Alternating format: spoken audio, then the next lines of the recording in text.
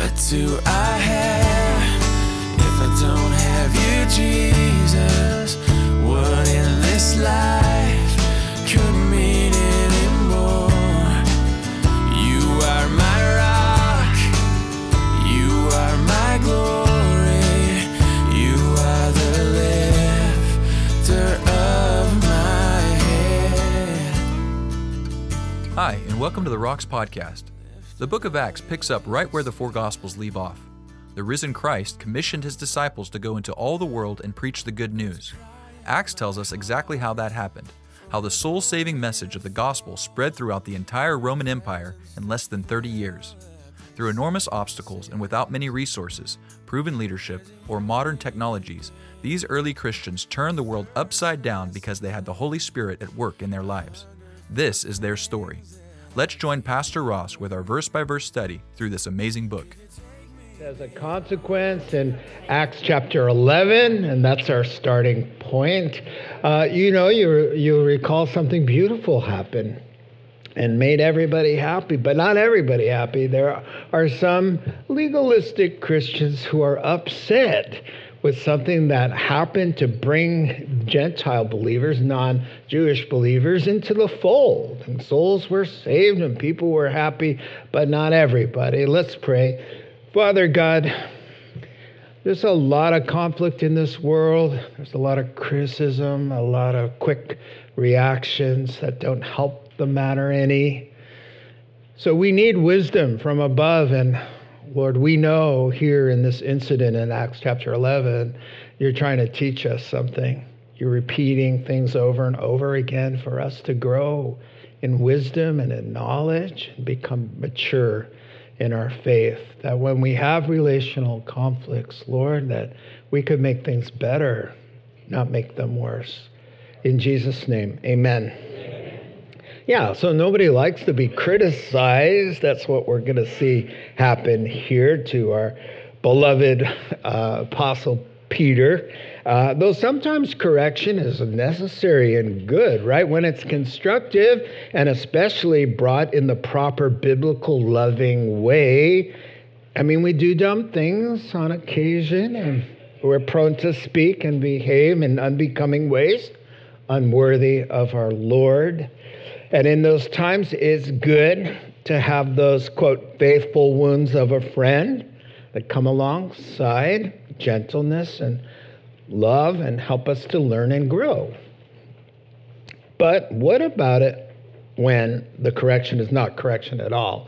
It's more in line with the English word to criticize and unfairly, harsh words, short-sighted, and without merit whatsoever. That stings. To be called on the carpet, condemned for doing something wrong, when in fact you haven't done anything wrong. In fact, you should be commended, not condemned.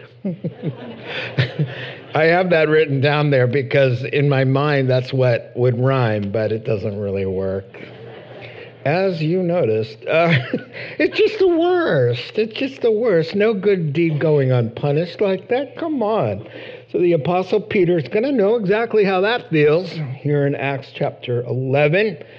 He's had an amazing personal spiritual breakthrough in Acts 10. As you recall, Peter and his Hebrew people, long-standing animosity toward the outsiders called the Gentiles, and the word just means nations, right? It was the Jewish people on the earth who knew the Lord and nobody else at one time. So it was them, the Jews, and everybody else. The everybody else part were called Gentiles. It just means the outside world. And there was this dividing wall of hostility. They threw the baby out with the bathwater. The bathwater needs to go. Pew, right? And God had told them, get rid of the bathwater. Avoid the bathwater because it will contaminate you. Foul, dirty bath water, right?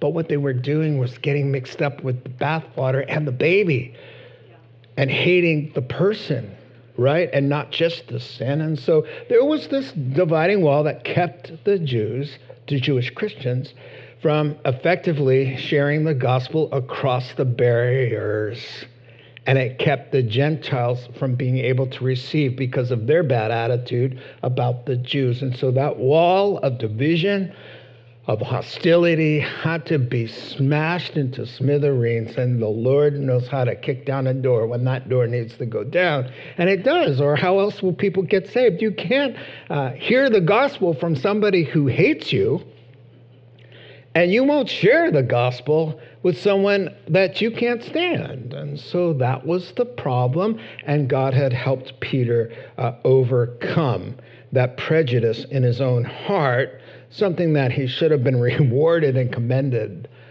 for, but we'll see here it didn't go exactly that way. So Peter shined through the whole incident last chapter. God gives him a vision and rebukes him. He swallows his pride. He faces his own ugly, lifelong bias and prejudice against people. He courageously and obediently goes against the prevailing attitudes of his time and his peers. And he does what God tells him to do, in spite of his own natural inclinations to do otherwise. And as a result, a bunch of paisanos get saved, the Italians, you'll recall.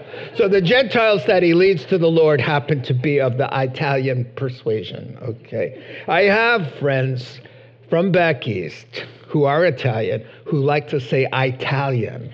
And so that's why I do that. Blame them. So this was big. The gospel of forgiveness of sins and eternal life, now getting through the cultural boundaries, national borders, racial barriers, just as Jesus commanded them. He filled them with the Spirit. He said, now you have power. Here's what I want you to do. Take the message, smash through those boundaries, those walls of hostility. Jerusalem, Judea, Samaria, and the nations of the world. And so that's where we left off, with that very thing happening. The angels are rejoicing, as Jesus told us, when sinners come to know him. That's what happens in heaven. The Jewish believers and the Italian believers are rejoicing arm in arm, laughing and praising God and sharing meals together. Yeah, everybody seems so happy in Caesarea. That's where it happened. News travels fast, and it got back to headquarters, to Jerusalem, with the Jewish Christian leaders there. And not everyone is smiling. Verse 1. The apostles and the brothers throughout Judea, the whole region there, heard that the Gentiles also had received the word of God. They got saved. They received and accepted the gospel. So when Peter went to headquarters, Jerusalem, very Jewish Jerusalem, the circumcised believers, the ultra-Jewish Christians, criticized him and said, you went into the house of uncircumcised men and you ate together with them. That's the problem, is eating together with. The verb in the Greek is to eat, to enjoy together.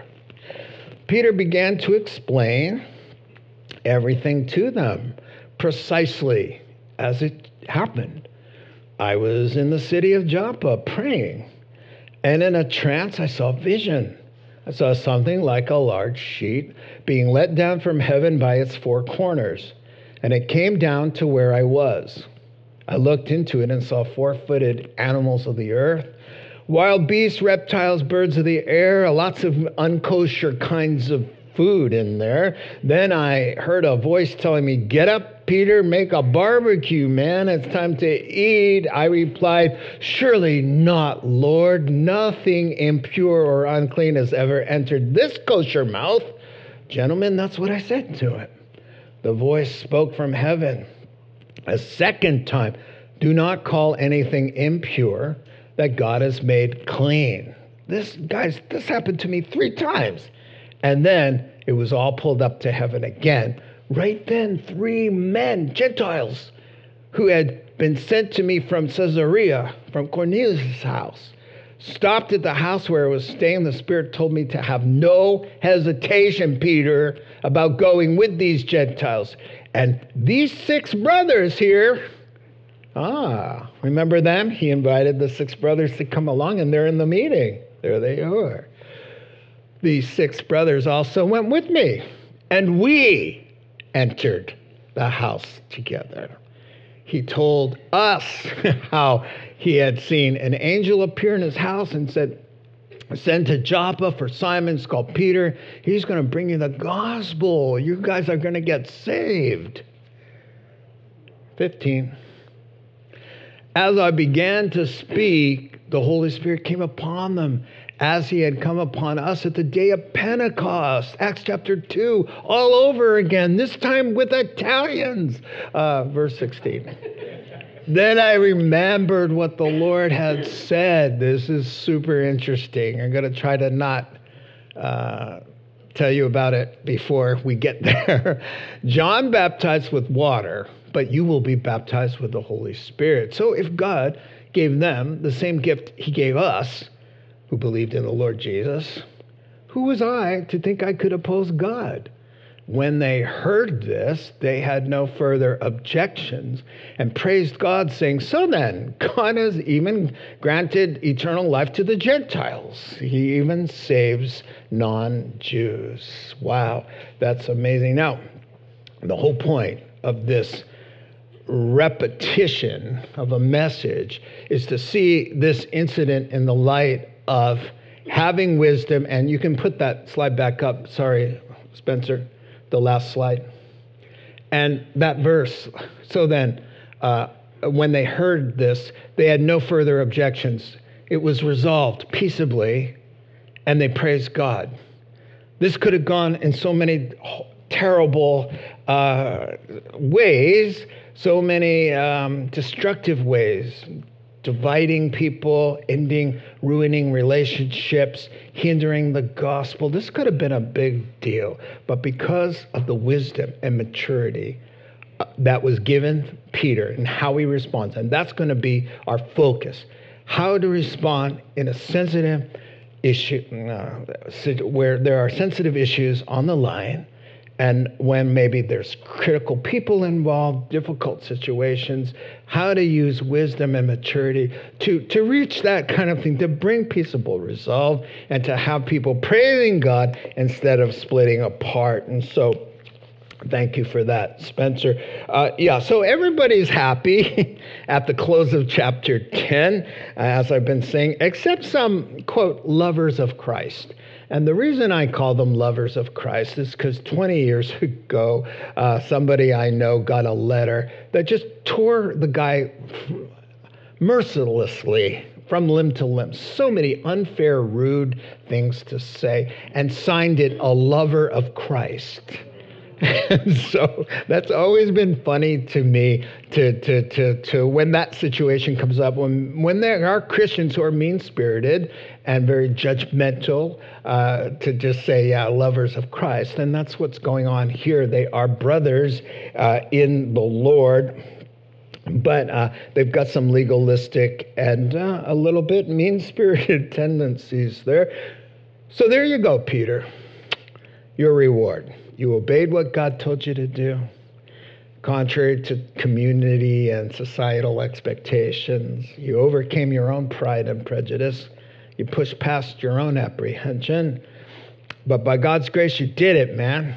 Good job. You obeyed God with courage and abandon. God has blessed your actions. Souls are saved. The gospel goes forward, and boom, what do you get? From Team Jesus, you get fingers pointing, tongues wagging, accusations flying, and your character is maligned. We call that friendly fire, right? When in the world, it's accidental always, but you get wounded and injured by somebody on your own side, you see? But in this case, spiritually speaking, this is what's going on here.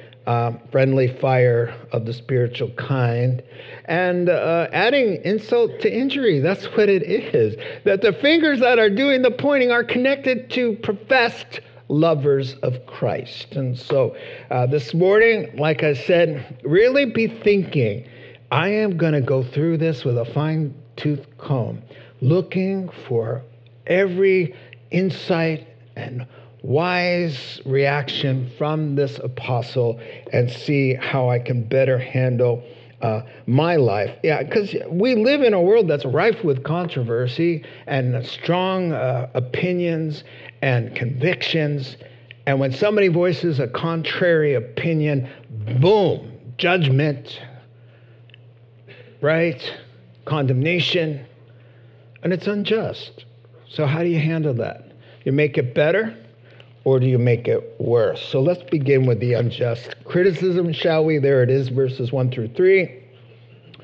I'll paraphrase. I like to do that. Word gets back to the other apostles and believers in the surrounding area that Gentiles are getting saved. Hearing the word and accepting Christ. Verse 2, but when Peter gets home to Jerusalem, the hardcore Jewish patriotic Christians criticized him, judged him, contended with him in the Greek. You went into the home of these nasty Gentiles, and you even enjoyed meals with them. So they skipped the part where people are coming to know Jesus and have escaped the judgment of hell and are going to live forever. They skipped that part, and they want to talk about that you actually went into the house to do that. And then after you did it, you ate with them. Now, that doesn't make any sense, but that's the way they were thinking. Judge and jury, the gavel comes down, guilty as charged, before there's even a hearing, right? And so it says the offense is taken and describes them as the circumcised believers. Well, they were all Jews, but there were some of those Jewish Christians that were really devoutly kind of loyal to Moses, and and that's why they're described that way. They have a hard time going from Old Testament to New Testament, from law to grace, to have to do this or you're not going to be saved, to whosoever believes in him. They're having a hard time, let's call it that. And so, because circumcision was commanded by God in Genesis 17 to the first Jew, Abraham. And he said, if anyone's going to know me, this is the sign of the covenant. Now, what did he mean by that? He meant, if anyone's ever going to come to know me, they'll have to be born again. You cannot come to know me and be my special people and be my children the natural way.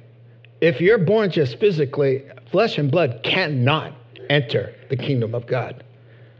Flesh gives birth to flesh. There you go. Spirit comes into you. Spirit gives birth to spirit. So you'll have to be born again.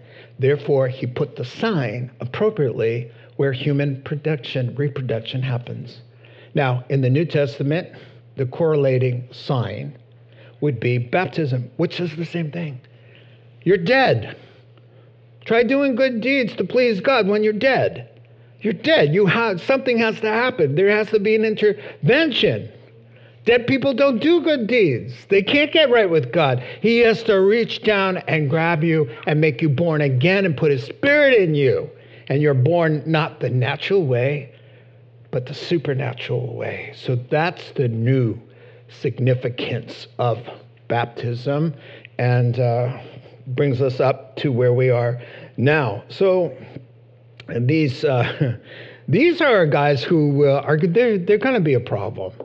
They're called Judaizers, to make Jewish. So they're going to, later in the chapters, we're going to see them going out to places like Corinth and to Galatia, where all of these Gentiles are. There are hardly any Jews there at all, but they're all Christians. And they're going to go, these guys who are now behaving at the end of this incident, and they're going to go there and they say, unless you become Jewish, you can't be saved. And they're going and upsetting all those churches. So Paul has to write to the Galatians and the Corinthians and the Thessalonians to ignore them. Ignore them. So they're more of a problem. They do become, but at least this time, for a while, temporarily, they're silent and they're praising God. But, old habits die hard. And so, but at least if we do it like Peter, if we have wisdom and Christian maturity and character qualities, which we're going to look at, then we have a chance of a peaceable resolve. But if you don't put it into practice, you have zero chance, and it's just going to exacerbate the problem and not. So the charges are, you already know, you've gone into the house with these nasty people, and you even ate with them. And so maturity, godliness, wisdom, immensely helpful here. So note takers, when relational conflict happens, you need wisdom and you need Christian maturity. Look, you gathered here today. You might as well know the reason. God thinks it's a good idea and wants you to be here this morning. Ephesians chapter 4. He gave the church pastors, evangelists, and teachers. Their responsibility is to equip, to build God's people, to do his work, and to build up the church. You're the church, the body of Christ. This will continue until we all come to such unity in our faith, the knowledge of God's Son, that we will be mature in the Lord, measuring up to the full and complete standards of Christ, the standard of Christ, to be like him in every way. He's not going to stop. And the way he makes us mature is congregating and being taught his word. He expects that if you've been a Christian for any length of time, that you are going to react to a conflict in a mature and a wise and a loving and a humble and an empathetic way, as we see Peter this morning, and not make matters worse and act as if there is no God, and God's not giving you any kinds of instructions in his word to handle offenses and misunderstandings. And so right away, because Peter is wise, he has empathy. He's aware, he's sensitive. To have empathy is to understand the person's point of view who's having the problem with you. To understand what is their problem. Why are they tripped up? He understands, now wait a second here. I've had the same kinds of feelings and just a few weeks ago, right? And they're laboring under the disadvantage of not having seen the vision, not having heard the voice, not being in the house with the presence of God so thick that everybody starts exploding in the gifts of the Spirit. They weren't at the baptism. They didn't hear the testimonies of everybody. So, of course, he has empathy, not to take this as a personal attack, but that they're struggling with something that he struggled with. And that the name of the game here isn't to defend myself. The bigger picture, because he has wisdom, is the kingdom of God. How is I'm going to respond here? How is that going to be in the best interest of unity of the men? They need to be moved from darkness to light. How do I best do that? Not how do I best come out looking good here and correct them, when in fact you guys are the ones who have misjudged me. You guys are the ones doing wrong, and you're accusing me of something. He's not going to do that, because he's going to be quick to listen, slow to speak, and slow to become angry. And just saying, before we dive into his explanation, his detractors are not making this easy. Just saying. It's an uphill battle for him to respond godly by their immature, obnoxious, irritating way they approach. Right? They approach. They don't do it like this. And it would have made it so much easier. It doesn't give us excuses to respond badly. But they could have made it easier, couldn't they? If they said, hey, Pastor Peter, we love you, man. We've sat under your ministry for 10 years, and they had. Heard some awesome news. People got saved. Wow, praise God. But we also heard some rather unorthodox behavior on your part. What's going on, man? I mean, we know you. We know you would never do anything to dishonor God's word. So there must be an amazing explanation. We're all ears. What happened? Yeah, no. No, none of that. No 3 affirmative statements, nothing positive, no warm-up, no private meeting. Hey, we're before everybody in the big room, we just want to pull you aside here so that you're not embarrassed when we condemn you in front of everybody. Yeah, no, none of that sensitivity. No asking for information, just straight up, right from the jump, condemnation. So, I have written down here, wouldn't it be nice if when we're offended by a usually well-intentioned person, like a spouse, you married them because you love them, right? And usually they're well-intentioned. They're not psychotic that you're aware of. So 9 times out of 10, they're well-intentioned. So why not approach them that way? Kinder, softer. Hey, this isn't like you, and I appreciate A, B, and C, but I'm a little kind of ruffled about this thing. What did you mean by that? Or, come on, I'm open. I want to hear. Because you're assuming the best instead of the worst. You, sinner. When? You, whatever, right? So he's kind of, okay. So calmly, he's going to sidestep the personal drama for the good and glory of God. Because what's more important? See, if you have humility, it means low, to make yourself smaller. So if there's less of you around, there's less of you to offend. And then you understand this isn't about me. As much as it hurts me and disappoints me and frustrates me and irritates me to no end, it's not about me. Ultimately, it's about him and them and us and the church and the gospel. So he's able to sidestep all of that and entrust God, who judges justly and knows the story. He'll vindicate me. He sidesteps it. And he says, let me calmly, precisely, just tell you what happened to me. And then by the end of it, you might understand why I went in their house and why we enjoyed a meal with them. So 4 through 10, there with me paraphrasing, Peter starts by explaining. That's a very strong word there. Very strong there. He explains, he exposits, he unfolds it, but accurately. So he's not going to tell the story to make himself look good. He's not going to add something or subtract something. He's just going to tell it as honestly as he can. And it makes him look bad, which is part of the wisdom. It's not about you and your badness. It's about my badness and how God brought me out of it. You see?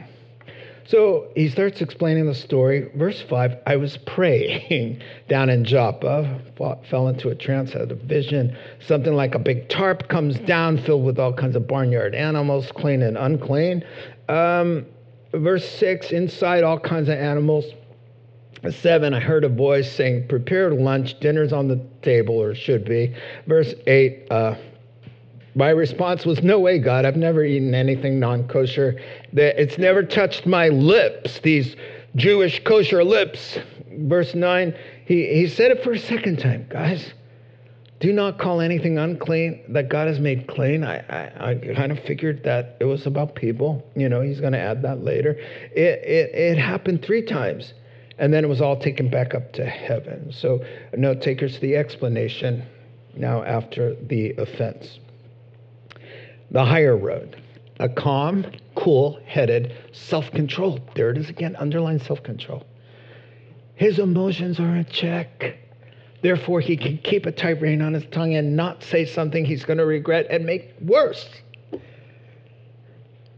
He just take a cleansing breath and he prayerfully kind of tells the story. Let me lay it out here for you and and he knows he's going to preach to them by showing how God preached to him.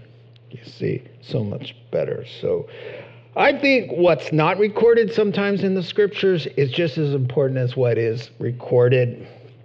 They voice their offense in an offensive way. Peter, you're a lawbreaker. Our faithful leader, now fallen, morally compromised, way to go. And in the world, when someone slaps you like that, you slap him back, only harder, but he's not going to do that. He's not going to have a little hissy fit, get all up in arms like I've been saying. When they say, you've blown it big time, man, in front of everybody, embarrassed him. You've blown it big time, way to go. He doesn't say, no, I haven't. And they go, yes, you have. And then he goes, no, I haven't. Have not, have to. No. The Bible says, when I was a child, I acted like a child, but when I grew up, I became a man and put childish, not childlike, childish ways aside. So when an immature child is misunderstood, what do? They throw a big fit. How dare you malign my character? Where were you guys when I was walking on the water with Jesus? Just a question. Oh, did he nickname any of you The Rock? Did he put any of you in charge of 12 guys? Who's the lead? Who did Jesus say? You're the lead.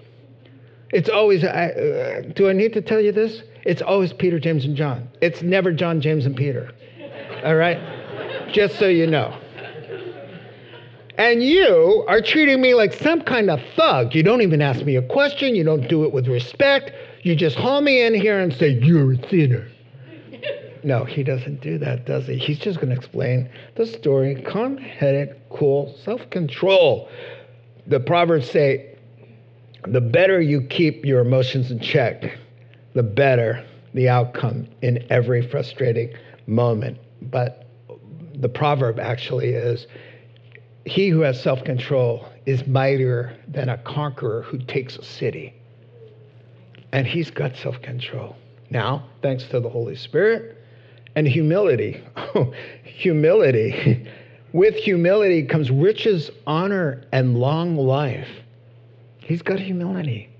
He's the one who the Holy Spirit will write to say, humble yourselves under God's mighty hand, and in due time, he'll lift you up.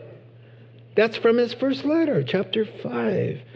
So he's getting it, right? And so he doesn't slap back. He's not going to come down to their level here. He's going to rise above and pull them up to his level, you know. Yeah, one writer said, we would all be better off if we stopped making everything about ourselves, see the bigger picture, and handle our conflicts with what's best for others and the glory of God in mind. And so here's what I want you to see here. He starts out by saying, I was in Joppa praying. Oh, now he's got everybody's attention. Oh, so this didn't come when you were walking on the beach, or you were on Facebook, or you read a really good book and you're so inspired, or you have a committee and you called a committee together, or you took a poll. No. As John Phillips put it, that was where the thing began. A man on his knees talking to his Lord. So now Peter's got their attention. Well, rather, the Holy Spirit has got their attention. Listen, it all started with prayer, you see. And so time for a little vulnerability. Now, here's another thing, note takers. Peter's going to be clever. He's going to be shrewd. You know, when Jesus says, be wise as a serpent, the word is shrewd, savvy. Be smart the way you handle things. Outsmart the situation. Don't jump into the trap. The hook comes down, the worm's on the hook going, come on. You know you want to, whatever. That was funny. The hook with the worm saying, come on, take a bite, and then you get ouch, right? No, he knows not to do that because he's shrewd. He's going to get to them by showing how God had to get to him first and let God do the direct confrontation. Now, granted, sometimes face-to-face, head-to-head, harsh confrontation is necessary. We see that in the Bible too. But when you can, when it's delicate and sensitive, come on.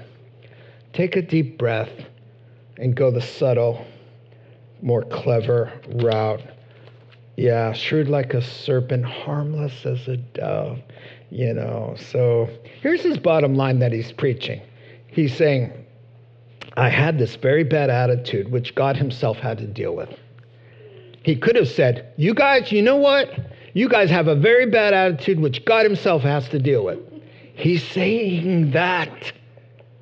He knows he's saying that to them. But he's saying, look at me. I had the problem. And they all know they have the problem too.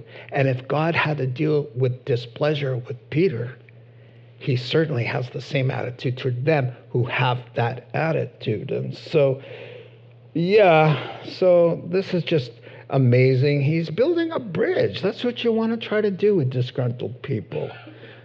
You know, he's saying this new understanding didn't come easy for me. I'm a nice Jewish boy born and bred in Bethsaida. I have the same aversion to all of this as you just a few short weeks ago. But they see that God had to thump him 3 times. Oh, he was just like us. He thought just like us. God had to smack him down for that.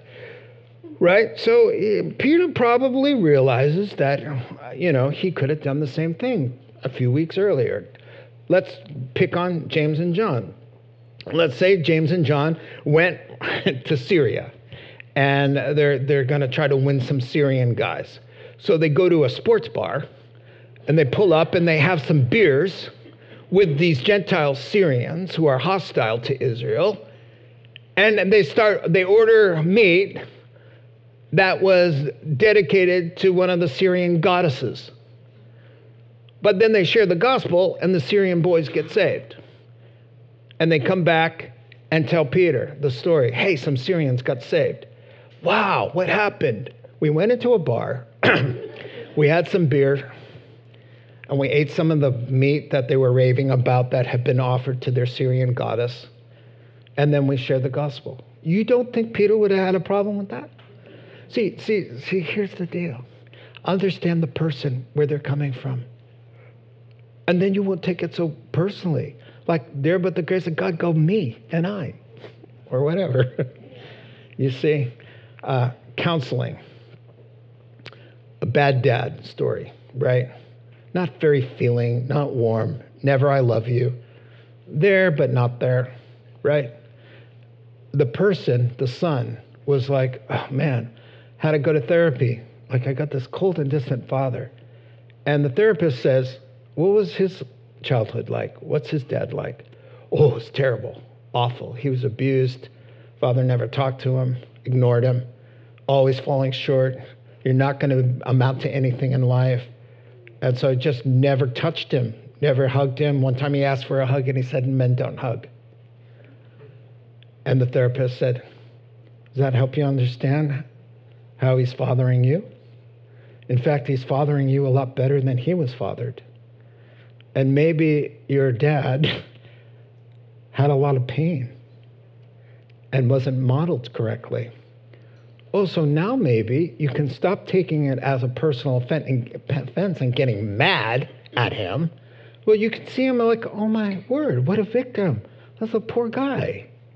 He's not doing this because he hates me. He's doing this because he was hated or he was victimized. And now it just gives you a little empathy, a little room, a little breathing room to stop making it all about me and my terrible dad. How about your terrible way you've treated and responded? You've written him off just as bad. Okay. I can move on now, right? Yeah, so empathy is pretty important. Underline that one. And speaking of James and John, John Phillips asked the question, and by the way, where's Andrew? Where are the 6 guys who went with him?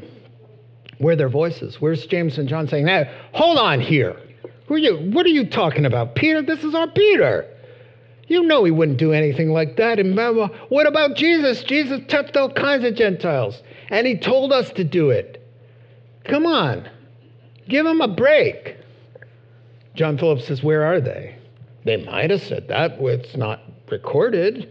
Oh, no, the fire's too hot. And sometimes when God calls you to take a stand and out to uncharted waters, you're not going to have a friend there because they don't want to get burned. They don't want to get canceled. You're going to get canceled.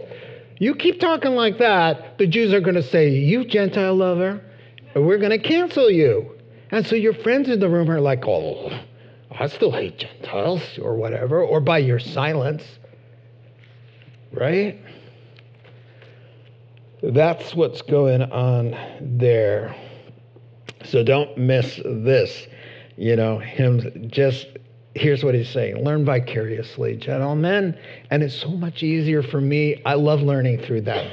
You see, Peter and those like Peter who hate sinners and disdain them and mock them, incur God's chastisement and displeasure. They will not be blessed. They will be chastised until they get over that. Now, when I see that, I'm like, whoa, whoa, whoa. I do that all the time. After last week's sermon, I still do it. Because there are certain things I hate. I hate when people beg and they're addicts and they take advantage of people and they don't work and they won't stop drinking and taking and hurting. I can't stand that. So every time I pass, I'm like, and the Lord is like, stop it. Hate the behavior. There's a soul in there, bro. There's a soul in there with potential that God loves, you see. So because I struggle, I want to learn vicariously. I don't want to have the paddle come down here. I'd rather it come down there. Right? Well, you know what I mean. Let's finish up 11 through the end. So, yeah, I'll just paraphrase. At that exact moment, 3 Gentiles of all things arrive at the door. The Holy Spirit makes it clear to me, show no reluctance to go with them. And these 6 brothers, remember when I said, when you're in a complicated powder keg of sensitive issue, make sure you have accountability for your own sake. It could have gone sideways, and it did. But he's got 6. He doesn't have 2 to 3 witnesses for testimony. He's got 6. There's 7 of us. So you see, how smart was that? How smart was that? We, right here, 6 of us. Benjamin, Joshua, Michael, Isaac, Zechariah, and Joseph, standing right here, who are quiet, by the way. We don't hear them. These 6 men, they, love it, we entered the house. Oh, no, they didn't say, hey, boys, guess what? There were 7 of us. No, they let him handle it. Verse 13, he told us that an angel appeared to him, that I'd bring a message and the whole house would get saved. As I began sharing, the Holy Spirit filled them like the day of Pentecost with us.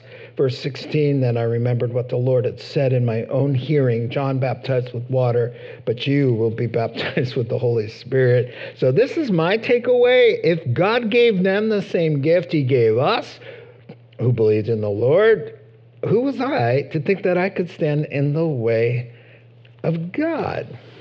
Love that. So direct isn't always best here. The less combative, confronting, the better, I think, right here. And so, yeah, he says, God backed me into the corner. Look at my stubborn heart, but God corrected me 3 times, you see. And so, yeah, these 6 guys with us, we all entered the house. And so ask them. They've seen it all. They were with me, right? And so you know what happened when they went into that house and shocked those Italians. The Italians were shocked. What are you doing in our house? And he says, listen, guys, I'm so humbled to have to say this, but I had the really bad attitude toward you. And God Almighty said, I love those folks. What are you treating them like that for? Stop it. So I came into your house. Do you know any chip on their shoulder? Any hard feelings? Any woundedness? Which you know there was. Because they would stand, the perimeter. We don't want to get cooties from you nasty people. That's what they're used to. When they're walking down the street, they avoided them like the plague. Yeah. Which opened their hearts to receive the gospel. Now they're like, oh man, brother, wow. Yes, I'm here in your room because God told me. Stop it, Peter. You're being a bigot. Get over it. I love them. Share the gospel. So I'm here. And they said, speak, friend. Speak. People don't care how much you know if you don't care about them until they know how much you care, as the saying goes, right? You remember having a high school teacher. With me, if they paid attention to me and showed like interest in my life, or some kind of warm connection, learn my name, I did well in the class. I get an A. No problem. But what about Mr. Sandini? Okay. 8 months in his classroom, he still calls me Russ, Every time I tell him, oh, with an O. Oh, Ross. Yeah, okay, Russ. Just there for the paycheck. Not interested. Rude. The vibe of, I don't care about you. I got a D in there. I could have got an A. I just didn't like being in there. I cut the class whenever I wanted to. I didn't connect. Why do I need to listen to what you have to say when you write me off, right? And that's how people see it at the gym. You turn your nose up at them because they use cuss words or whatever. You avoid them or you treat them like you're superior to them. They're like, well, why should I listen to you? You don't show me that you care. And so we, 6 of us, went in and showed them, look, we care. We've gotten over our bad attitudes. Here we are. What's up? We've got something good to tell you. You see, and then Pentecost happened. That was awesome. Let me just touch on this and we'll be done. When he says, and then I remembered the scripture, and that's always good to show that your actions and behavior are in keeping, and with this blessing, with something Jesus said. And here's the mind-blowing thing. Jesus told us, guys, then I remember what Jesus said in my own hearing, that John baptized in water, but you will be baptized with the Holy Spirit. And I looked around and I saw who the you is. The you is whosoever believes. See how he's connected that to the Italians, to the Gentiles. The you. The Jews were like, well, we were all Jewish standing around the pool there in Jericho, wherever it was where John was baptizing. And when Jesus said, but you will be, he's speaking to all Jews. You will be baptized with the Holy Spirit. But then when I saw them, the Italian Gentiles, speaking in tongues, I remembered the scripture. You who believe will be baptized in the Holy Spirit. And well, down goes the walls. No more it's about being an apostle, not an apostle, being a male or a female, or a rich or poor, or ordinary or famous, or really, really messed up. Terribly, with terrible sins, terrible problems, and nothing but disgrace. Or a morally inclined religious sinner. Once you come to Christ, it's one faith, one Lord, one body, one baptism, and all are welcome, whosoever believes. And then the last saying is there, it quiets them. They have nothing to say, and they just praise God. Why? Because there was wisdom, there was self-control, there was empathy, there was humility, there was Christian maturity, there was a pause, there was thinking, there was intentionality, so that this would become a peaceable resolve, not another nightmare. Let's pray together. Father God, we look to you for help in these matters. It's easy to talk about even this morning, but it's harder to live when we're in the moment and somebody says something really, really silly, stupid, and foolish, and insulting and irritating. We just lose it, God. We forget everything. God, help us to remember and be mindful and prayerful about these things for a good resolve. In Jesus' name, amen. I'm going to close with a thought that's not related so much, because I feel like the Lord wants to say something about something. I mentioned about having empathy, because when I talked about diffusing a relational conflict by sympathizing or empathizing with the person who's causing the pain or caused the pain, it got anointed quiet in here. Now, when I say it got quiet in here, it's weird because you're all quiet, right? But there's a moment that it gets quiet, like still. And it got that still because I feel like God wants to say something to you. The last thing you want to do is feel any sorrow or sympathy for the person who just wrecked you. But that's the way. That's the Christian way. That's the way you'll finally get over it and stop living in it.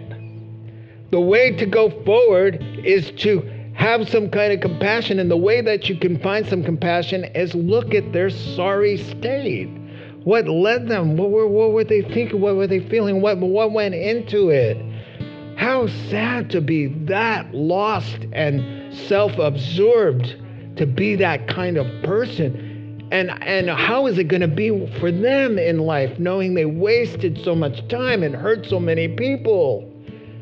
That's terrible for anybody, even if you were the object of their hurt. So I implore you, why live in this a day longer than you have to? Go ahead and start softening up. Let the years of you being a Christian, oh my word, how long have you been a Christian and you're still living in it? You could be up here preaching, for crying out loud, and you're still living in it like you have no prayer, no Father, no blood of Jesus, no grace of God to keep going forward and let it go. That's the word. Father God, help us have empathy for those we have been in conflict with, or are in conflict now, or will be. Let us just think of people the way you think, with kindness and the benefit of the doubt and pity and prayer and a love that can overlook it, as you've called us to. Telling us if we want to be forgiven, we better be able to dish out some forgiveness. And if we want to be shown mercy, then we better be merciful, which means granting them what they don't deserve. God, help us. Help us, God. We want to change our hearts to want to do the right thing here. In Jesus' name, amen. You've been listening to the Rocks Podcast. Our regular services are held on Sunday mornings at 8, 9:30, and 11:30 a.m. in Santa Rosa, California. If you'd like to learn more, please visit our website at cctherock.org.